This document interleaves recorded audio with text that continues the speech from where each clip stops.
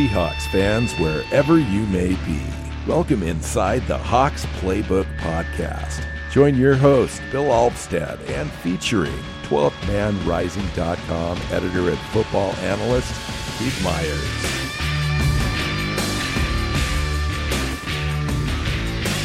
Hello, and welcome back into the Hawks Playbook Podcast. I'm your host, Bill Alvstead, and I'm here, as always, with Keith Myers. Keith, good morning to you.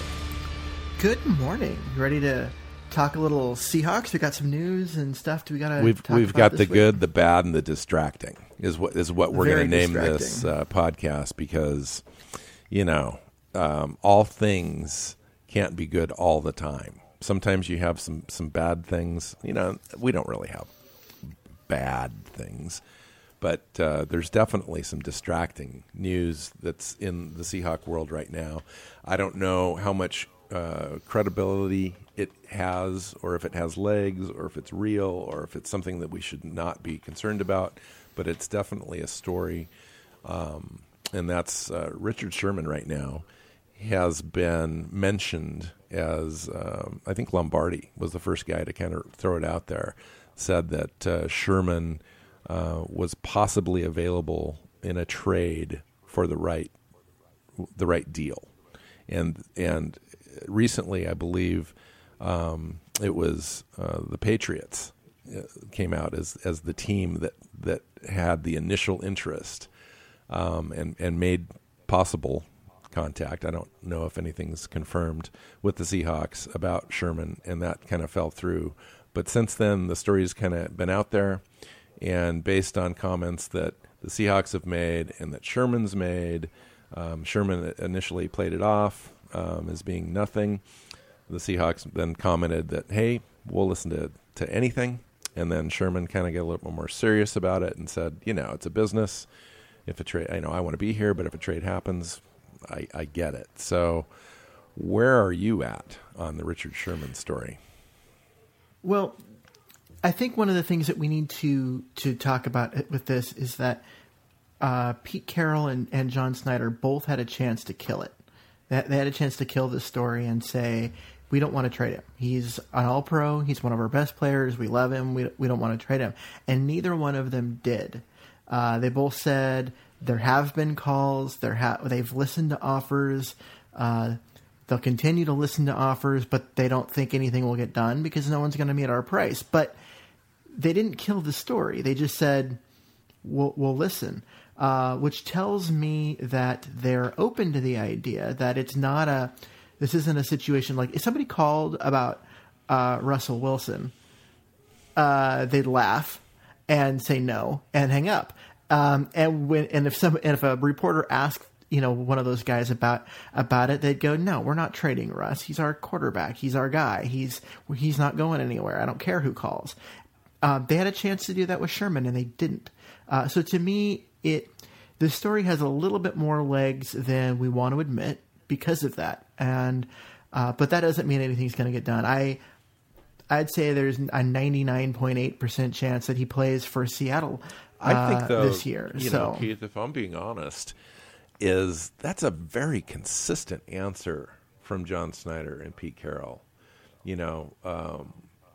It seems, I'm not giving any specific times that I've heard this before, but I've heard them say this before about other things, about other players, about doing their due diligence.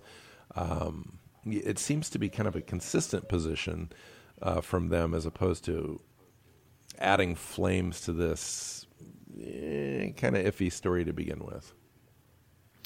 Yeah, I don't know. It's just listening to the words that was actually done. So if you got Schneider and Carroll and Sherman in the same room, and you had a chance to talk to all of them, it seems to me that they would all be laughing as being a non-story. But and that's just my position from a guy that really isn't, doesn't have any concrete information. It's just a feel, that I have that there's really nothing to this. But then again, some of the biggest moves in NFL history end up coming out of situations like this, where all of a sudden now teams discover that, hey, maybe the Seahawks are willing to listen to certain things. Let's throw our first-round draft pick out there and maybe a second round next year, and let's see what they listen to. And maybe one of those teams is in the top 10 in the draft, and the Seahawks take a look at a top 10 first-round pick as opposed to the Patriots' first-round pick, and it gets a little bit more interesting. Now, I get that, and why wouldn't you want to listen to that sort of? Well, yeah, and of course, I mean, they would always listen to it, no matter what. But how seriously would they take it? And it just listening to the context of the questions and the way that things were answered, it felt like it felt different. Actually listening to what Pete and John were saying in this particular case, it just felt different. It felt like they were like, yeah, maybe we are interested in this, and maybe we'll see what happens. And we can't talk about the reason with this is, one, he was still good last year, still very good, still a Pro Bowler, but he wasn't an All-Pro last year. He wasn't as good. And on top of that, there was... The whole defense was down last year. And on top of that, there was the blow-up on the sidelines with Chris Richard. There was the blow-up on the sidelines with, Darrell Bevel. There was a blow-up on the sidelines with Cam Chancellor and the other corners. There was basically he threw Russell Wilson under the bus during a press conference, and, kind of threw the entire offense under the bus. There was the basically just complete disrespect for Pete Carroll. And, he said that, I just got summoned into the Kumbaya room and that kind of stuff. And there's Pete Carroll's got, with his rules, rule number 1, protect the team. And, last year Sherman was a rule 1 violator. And I think that, he definitely went off the reservation. Yeah. I mean, there's no question about it. And you can't argue the fact that Richard Sherman is probably in the top 2 or 3 corners in the league. Absolutely. At this point, and it still looks like he probably would be for at least the duration of his current contract, which is another 2 years. And, an argument can be made to get value out of a Richard Sherman now, while the value is at the top of market, as opposed to either letting him walk in free agency or watching his diminishing returns after he turns 31, 32 years old, and giving him a second, giving him another contract after that. So, and you've seen teams, particularly the Patriots, have been absolutely fabulous at turning their marquee players that have just turned the corner on the top end of their careers and heading down, and getting great value out of those guys. It could happen. I mean, it could happen. And you could almost say that it would be smart for the Seahawks to do something like that, especially if they could get a first-round pick plus a player, or 2 picks, maybe a first this year, a second, or maybe a third next year, and that pick was in the top 15 in the first round. Seattle could come out of the draft with the top safety or the top corner, possibly even a player like Leonard Fournette or Jamal Adams, or an edge rusher, like Solomon Thomas or something. I mean, so how would this sort of a situation be looked upon from the Seahawks players' perspective, all of his teammates? I don't. That's a hard question, because there's 90 guys on the roster right now, and I think some of them will. Well, let's talk about Wagner and Chancellor and Thomas in particular. It's going to be hard, because those guys are guys that want to win now. They're in the prime of their career. They want to win now. They don't want, to win 2 years from now, or they don't want to see this team take a step back in any way, because they have.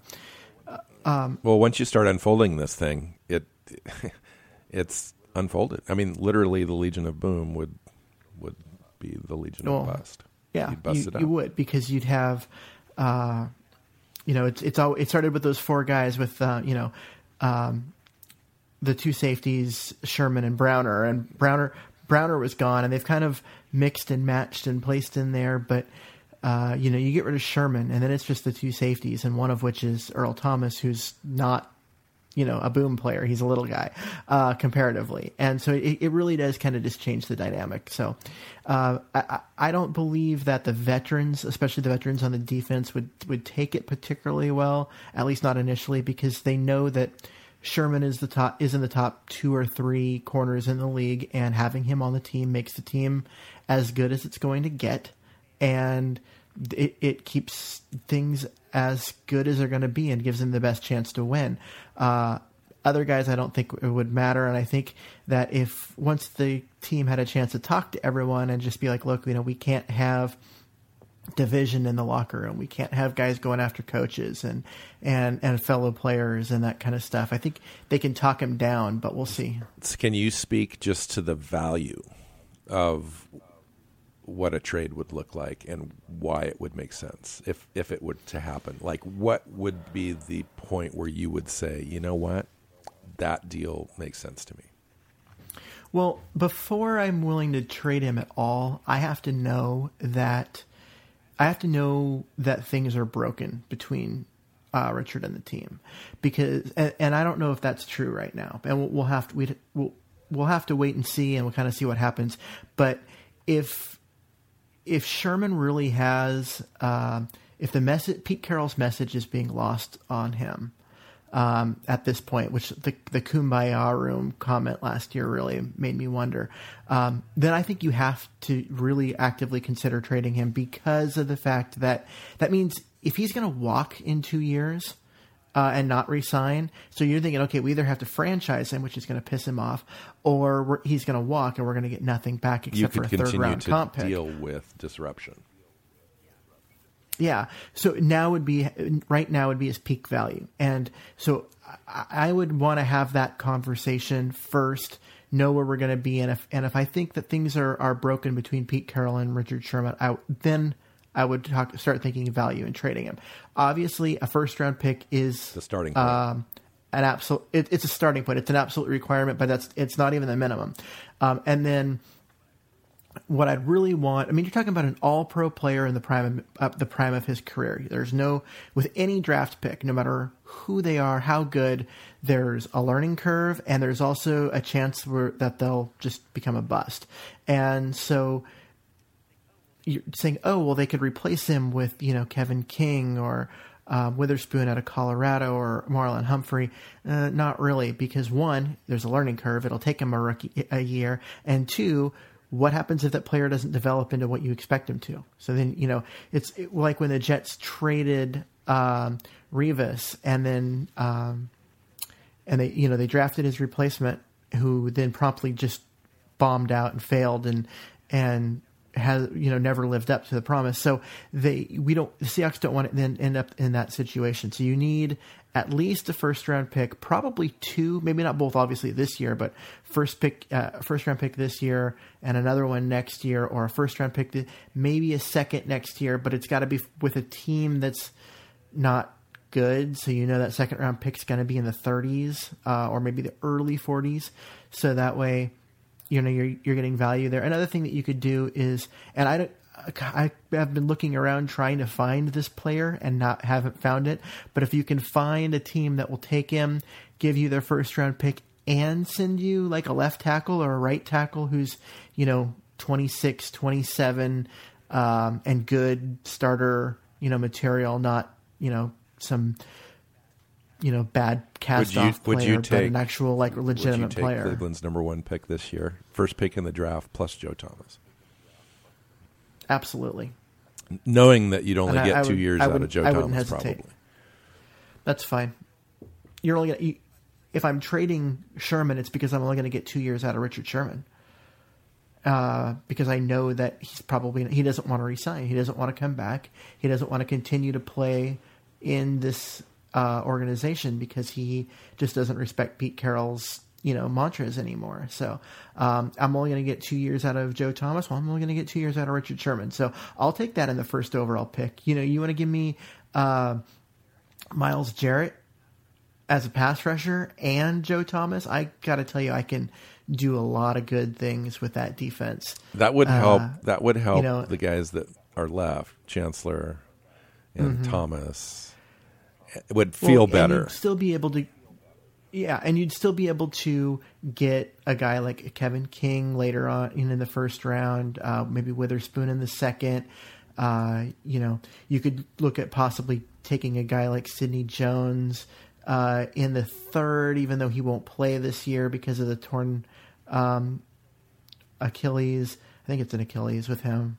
But yeah, so he's probably not going to play this year, but he'll be there in a year. It's just a really good cornerback draft. You could go get Marlon Humphrey from Alabama or some of the other guys, maybe Conley, and just stack your defensive secondary with all these young players. And what if it just go, okay, this year's going to be a little rough because they're going to be young. But what if a team came to we'll Tampa at 19 or Miami at 22 or New York Giants at 23 or something? Is that enough value? I mean, I guess you would have to take this one plus more down the road or multiple picks in this draft or a player or something. Yeah, I mean, with those teams, once you get down into that range, there's just a lot more uncertainty about what's going to be available. I mean, luckily this is a good year to do that, but I would need significantly more than just like pick 19 or pick 22. You were talking about, okay, you're also going to have to give me your third year this year and a third next year on top of that. And because then, okay, you give me that. Let's say I got 22 and 26 this year. I can do a lot with that because I could go get like Forrest Lamp to play guard forever, and then get a Kevin King or a Witherspoon or that kind of player. And both in the first round. We know what other teams would be getting with Richard Sherman, but what are other teams getting with Richard Sherman if they were to want to trade for him, and why would they feel comfortable giving up so much capital to do it? Well, because they're getting an all-pro cornerback in the prime of his career, someone who's proven that he can get the job done at the NFL. So there's no question. He's a dynamic player. I mean, he's a legit shutdown guy. I mean, he can really shut down a side of a football field.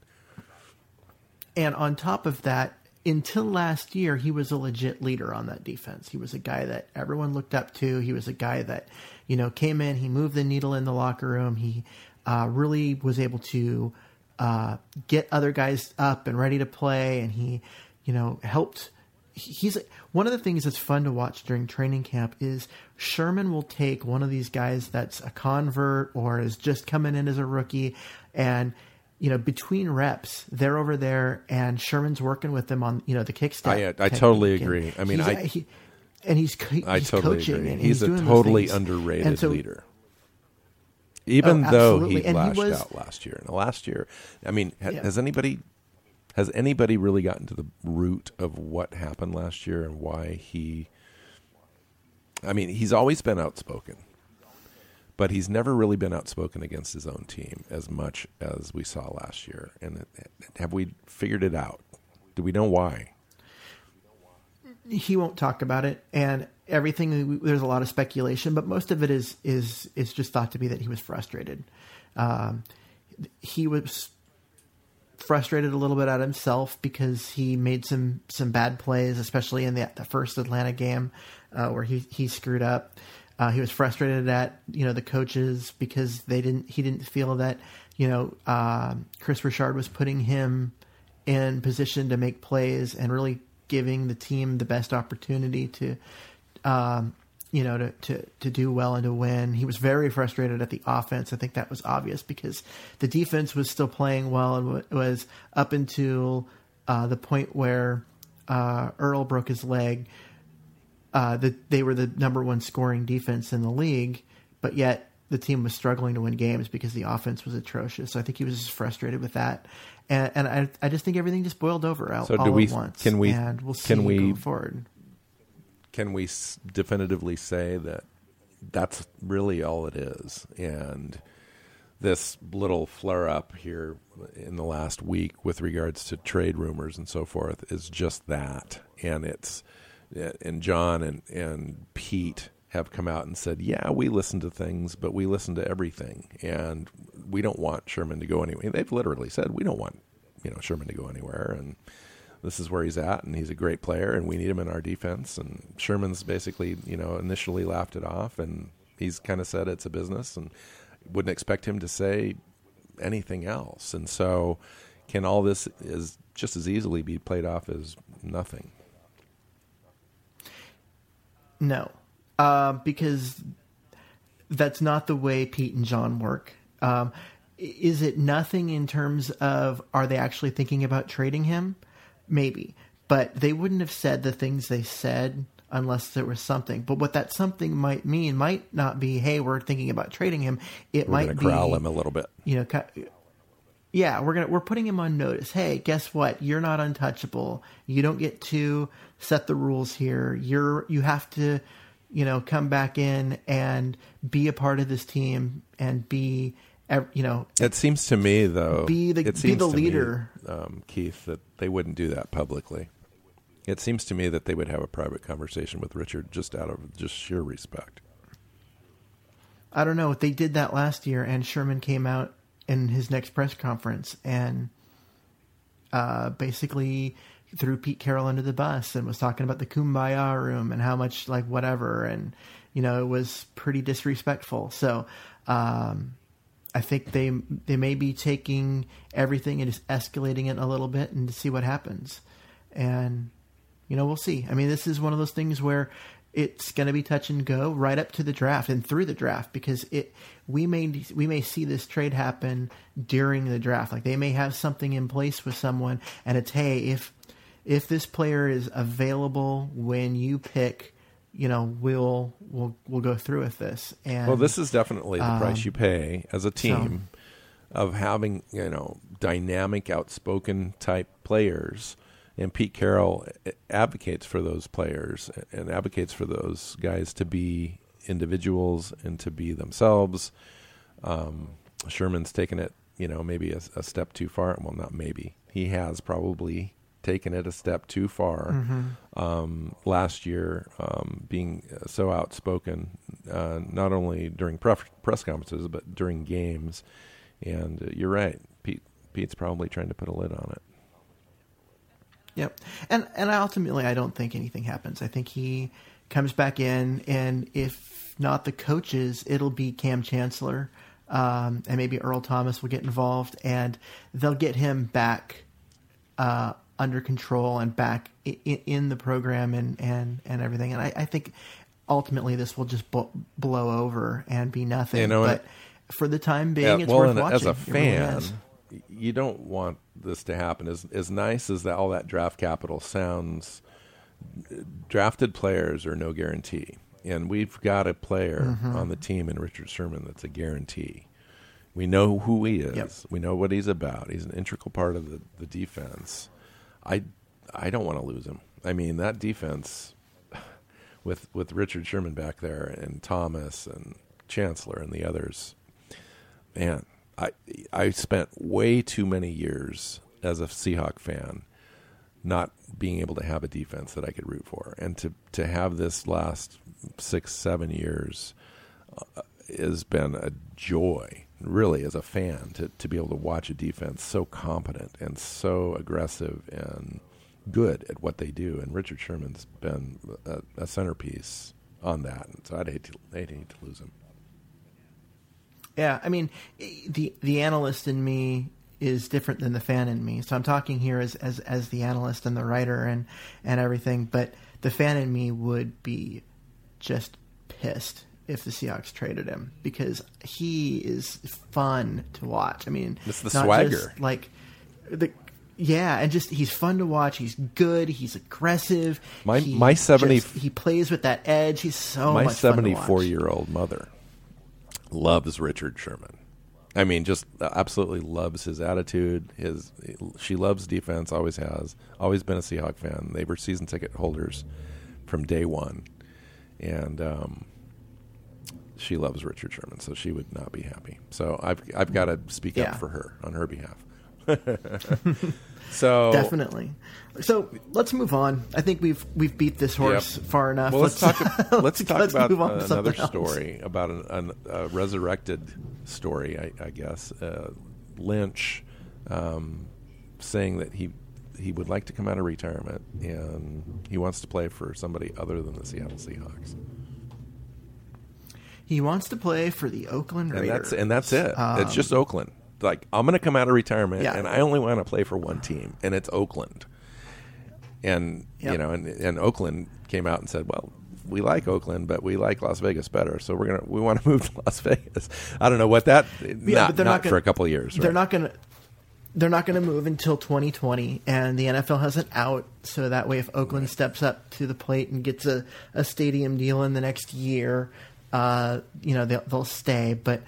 At the same time, Lynch was going to come out of retirement. If he does, this whole thing is about 1 year. He wants to play once in his hometown because he's from Oakland. Is it about money? And that's it. No, it's not. It's about doing something for the city and helping. Try and get that taken care of. There's talk of he's really popular there. Like, he is almost as popular as the team. And so if they can get him, maybe they can help. It'll help get support to get that stadium so they can save the team, even though officially the team's moving. Great story. I mean, kind of the Griffey of Oakland. Yeah, it is. And but the other side of this is the Seahawks own his rights. And they have no intention of relinquishing them. They should probably play, a little hardball. I mean, you don't want to play too hardball with Lynch in that situation, and that's a good story and all that kind of stuff. But they certainly don't want to leave him out there without some sort of compensation if they can work it somehow or another.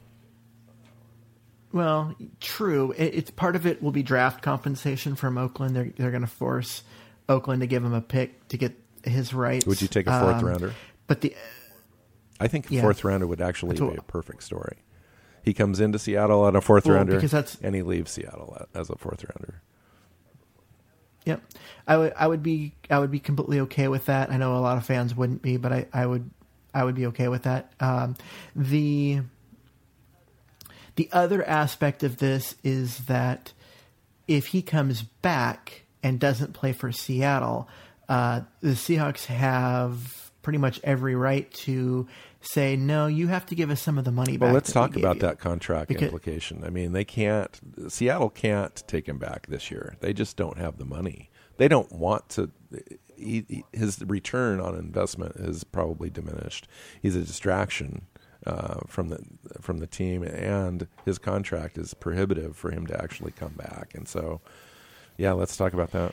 Well, the thing is, they already took the cap hit for him retiring. So there's the cap consequences are actually much smaller than we realize. The other thing is that because he was gone for a year, that is his salary for last year.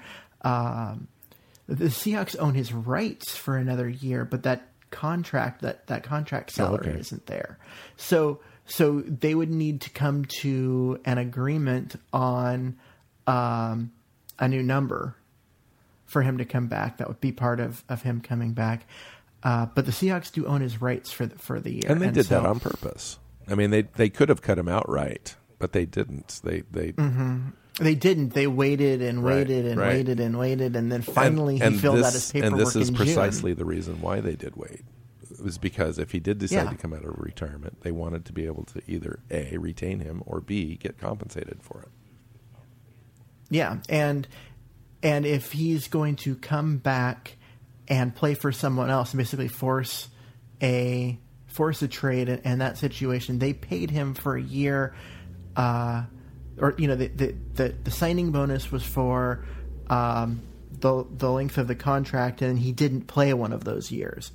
And if he comes back and wants to play, they want half that signing bonus back for that year that he didn't play for Seattle. And so he would have to actually cut them a fairly large check to make this happen. If he's going to play for someone else. Now, if he's going to play for Seattle, they would just let him pay for a couple million or whatever. So they work out. Give me a prediction. How's this going to play out? I believe this plays out in that it's already done, and the whole thing just keeps his name and his Beast Mode clothing brand in the news and in people's minds, and that is what happens. Is it becomes this dance back and forth between Lynch, the Raiders, and the Seahawks, and nothing comes from it. But he makes a lot of money on his clothing brand, free marketing. I think that's how this ends up working out. I think they're legitimately. I think that Lynch has made an agreement with the Seahawks that they're going to release him and try to get compensation from the Raiders. And I think ultimately he's going to be allowed to play. And I think that the Seahawks will end up with compensation that's most fans think is way too small. But in reality, it's just a tip of the hat gesture from the Raiders. I think we'll probably end up looking at a 6th, 7th round pick out of it, just as a thank you for releasing your player. And then it turns into an Oakland Lynch story, and it's a good one. I think that he is going to play. I can see Lynch coming back and playing and it unfolding in that way. I just am not sure that he really wants to come back and practice every day and go through training camp and that kind of thing. I think the idea of playing for his town and playing in games and that kind of stuff is something that he would like to see happen. But the rigors of a season is, it's a lot more work than people think. And with his back the way that it is, and I don't know. I struggle to see whether or not that's going to happen. That's true. So we'll see. That's true. Yeah, I mean, he could definitely have been a workout warrior and come in and just be great. But you're right. I mean, where's he at with his, in his head, with his body? Maybe he could be a guy like Eddie Lacy's going to be for us, possibly, where he splits carries and he doesn't have to carry the full load, and maybe he gives them, 12, 15 touches a game or possibly even less, and, picks up 700-800 yards in the season. And he's such a good story for the community that it really does make a difference for them. But who knows? Yeah. I mean, in the end, I don't think that it matters much to the Seattle, because you're right. If he does play, what it's going to be is it's going to be a 6th or 7th round pick. It's not going to be a 4, which is what I think everyone would be happy with. It'll be a 6. It will more likely be a 7. And so a 7th round pick is basically getting an early jump on an undrafted free agent. So right. Like I said, it's just a tip of the hat. But if Lynch truly does want to play, I don't see why the Seattle would say no to letting him go. I mean, he has been totally great for the team and for the community and everything. I just don't see why they would, kind of disrespect They've already him. moved on, so they might as well allow him to, do whatever he wants, as long as you get a little bit of compensation from it, and it's a win-win for both teams. I don't see why they should hold it up. Okay, and so the last thing that we kind of wanted to cover today is Keith has a player that he's kind of had that's currently on the roster, so it's not a secret, but he's got a guy that he's kind of been keeping tabs on that he wants to share a little bit more about, and that's Pierre Desir. And he was originally a 2014 draft pick, 4th rounder overall, I think, to the Cleveland Browns, if I'm not mistaken. And so he has been around in the league a little bit, but he's bounced around. So he started a few games for Cleveland. He was on their team for a while.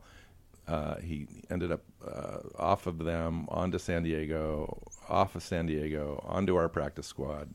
At the end of the year, there was kind of some stuff going on, and ended up back with our team.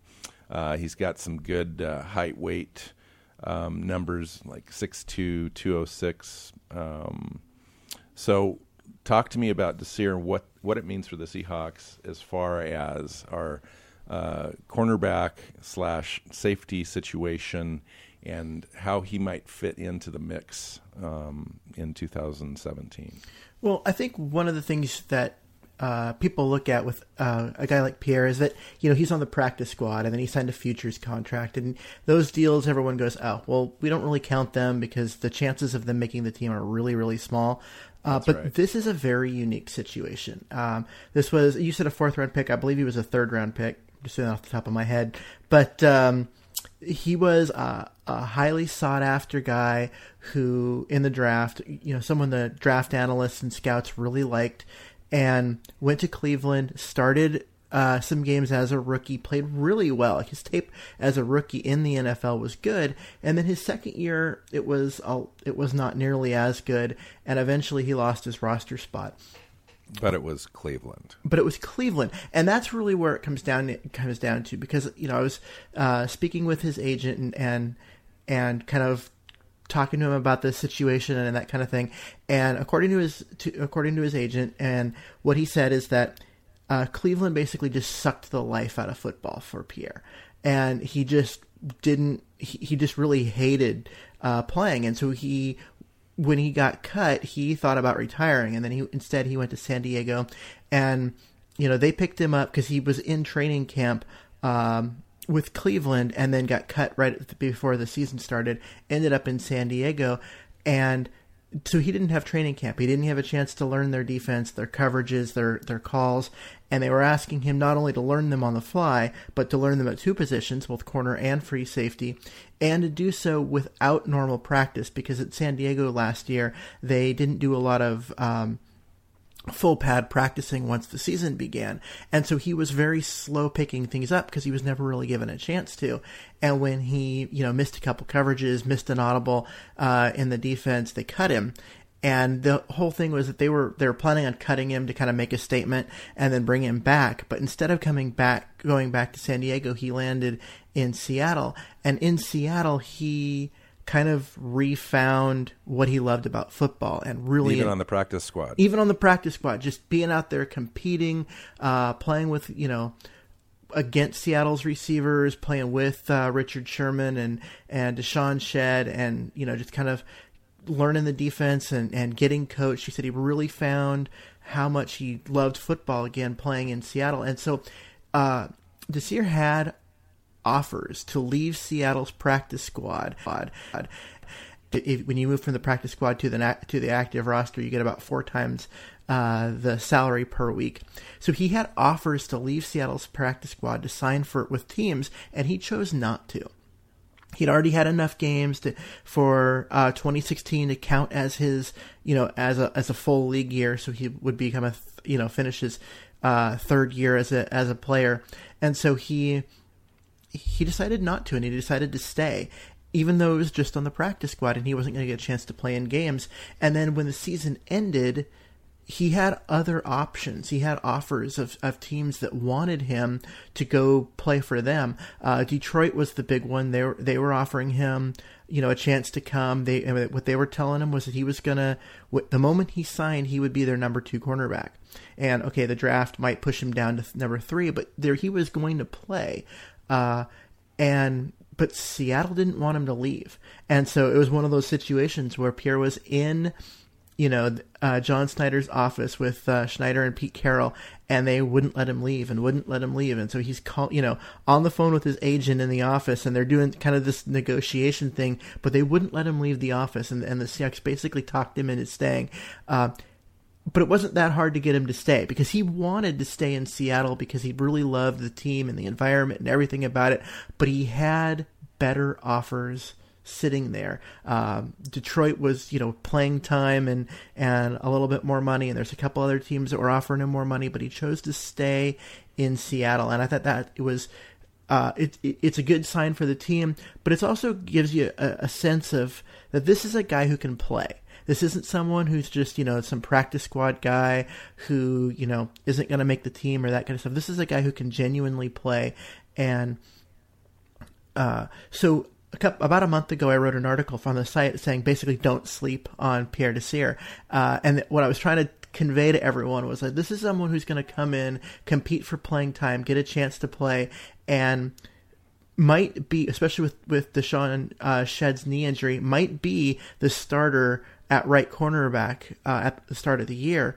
And I wrote that knowing everything that had gone on, but I couldn't talk about it yet because it was one of those things where, the conversation's off the record, and so I can't get into what I knew. But Pete Carroll broke, kind of let the secret slip, and then a couple other people picked up on it. So now it's out there, and I can finally get a chance to talk about what I knew back when I wrote that piece a month ago. Well, I think that's a great story. I mean, and here's a guy at the end that chose the Seahawks on purpose because he believes in himself, and you want players like that on your team, guys that come in that really know that they can make a difference and they can compete for a spot. And, Seattle's always allowed players like that to at least compete, to at least give it their best go and find out where the cards are at the end of the day. And that sounds like that's what they want to do with him. I mean, he's right in the mix. There's no question. They don't know what they're going to do in the draft, how the draft's going to unfold for them. I'm sure they're going to add a player, possibly two, between safety and corner, possibly even three in that mix. So he's going to definitely have some competition there, but he's got experience. He's got the physical attributes, the body, arm length that they like, the loose hips and the fluid back pedals, and he tracks the ball really well and so forth. So, he's definitely going to be in a mix and a player we can definitely watch. So anything else you want to add about Pierre, what we might look for, what position that you think he might slide into? I think they see him as a corner, and that's where they're going to get him to play. He, with his experience at free safety in San Diego and a little bit last year, when he was practicing, having him there as a potential backup, I think, is a nice little draft hedge in case they don't get a backup. But once they signed McDougall, who is a genuine backup free safety, I think it moves Pierre more exclusively to just cornerback, and so that's where I would see him. And I just expect him to come in and compete, and don't be surprised if Shedd's not ready, if we see Desir as that starting right cornerback this year. Well, I think too, and given his versatility, Pete likes guys like that on the roster, not only for special teams, but he can slide over into two or three different positions, into the slot, into the free safety. I understand he's played a little bit of strong safety before. I'm not sure exactly how physical he is, but I understand he is a solid tackler at the line of scrimmage. So, they like guys like that. So look for Pierre Desir. So, Keith, you got anything else today, or are we going to wrap this thing up?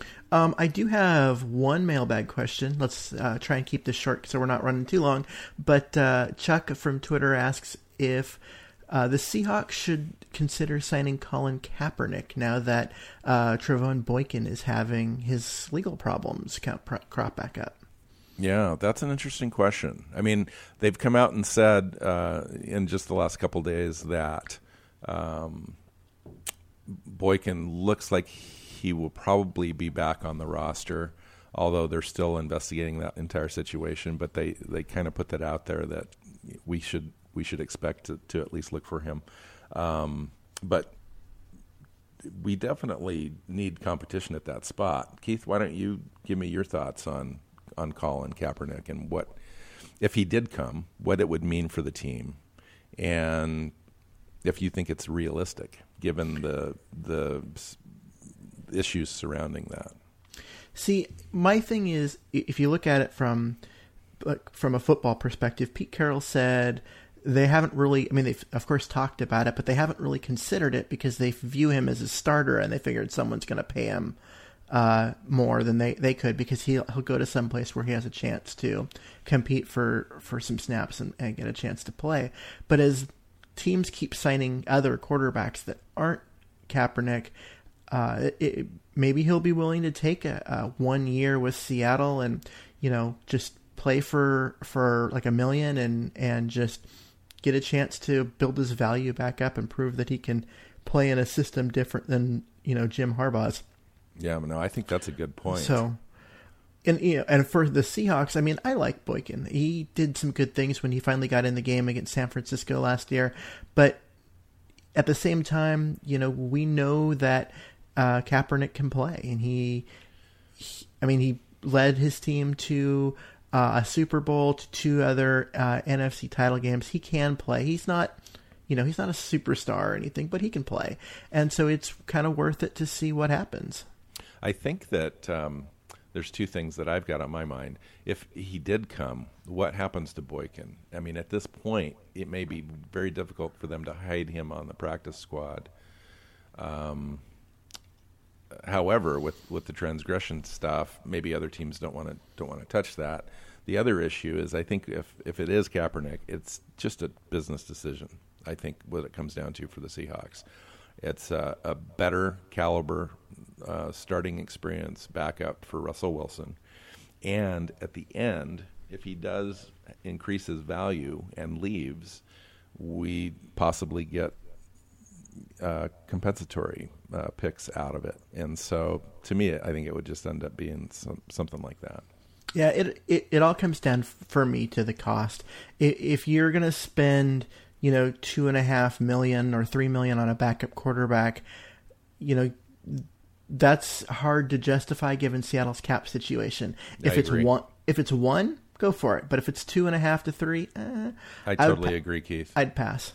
Yeah, I think if he comes in for the minimum, yes, and he may end up having to, because there just isn't a market for him this year. And if that's the case, and he wants to be on a roster, he's going to do whatever he has to do.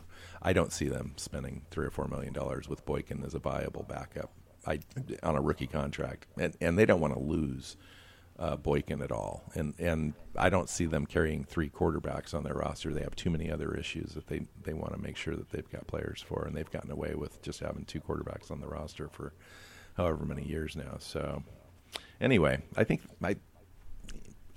I would say I'd welcome him on the team because I'm a Seahawk fan and he would be a Seahawk, but I think realistically, I just don't see it happening.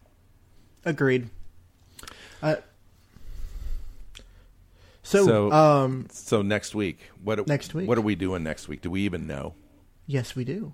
Next week we're transitioning to the draft. Yay. And finally, yay for everybody. So we're gonna do some draft talk, and I think we're gonna get into a little bit of mock draft action and have some fun with that. So your mock draft versus my mock draft? Oh yeah. You've got more experience at mocking, but I'll tell you what, I have history on you because I've kind of done and followed the draft for way longer than I think most people have. I think back into the 80s. In fact, I went to the Doubletree Hotel in Tukwila with my mom and dad in like 1985-ish, and where the team had their draft location, and they invited a few fans and season ticket holders and so forth to go down there. So we were season ticket holders back then, and so we got a chance to go in, and it was kind of interesting, but it was nowhere near like this because everything would be, there was no internet, and all you had was phones, and so you didn't find out about anything really until the pick was announced. And it was announced because someone would call, and then they would post the pick up on the board, the big board, and then the Seattle picks would be announced, and then they would be posted, and everyone would cheer. So it was a little interesting back then, but there wasn't any research. There wasn't any you could watch the bowl games, and you watch as much college football as you could as a fan back then, but that was it. There was no NFL Network. There was no NFL breakdown type websites, no film study or anything. So it was all fairly rudimentary, and you didn't know what you were getting until you actually got them. And football's kind of interesting back then. I mean, it really was. It was just all speculative, and now it's so much more of a science. Everyone dials it up. So, okay, yeah. So we'll get into it. And let's do it. So when are we switching to Tuesdays? We're switching to Tuesdays. So look for our podcasts out on Tuesdays. You can find the podcast on 12thmanrising.com, on the website, on iTunes. You can go now to iTunes and find it. You can subscribe. Also, any podcast aggregator or app that you use that's your favorite, you can now search for Hawks Playbook Podcast, and it will come up. And that way you can record, download the episodes and listen at your leisure. So you can find Keith at Myers NFL on Twitter, and I am at NWChawk. My name's Bill Alstead, and I'm with Keith Myers, and we'll see you next week. Thanks for listening, everyone. The Hawks Playbook Podcast is brought to you by the Fansided Network and 12thmanrising.com. Find our podcast on the website or subscribe on iTunes. You can find both Bill and Keith on Twitter. Bill is at NWChawk, and Keith is at Myers NFL.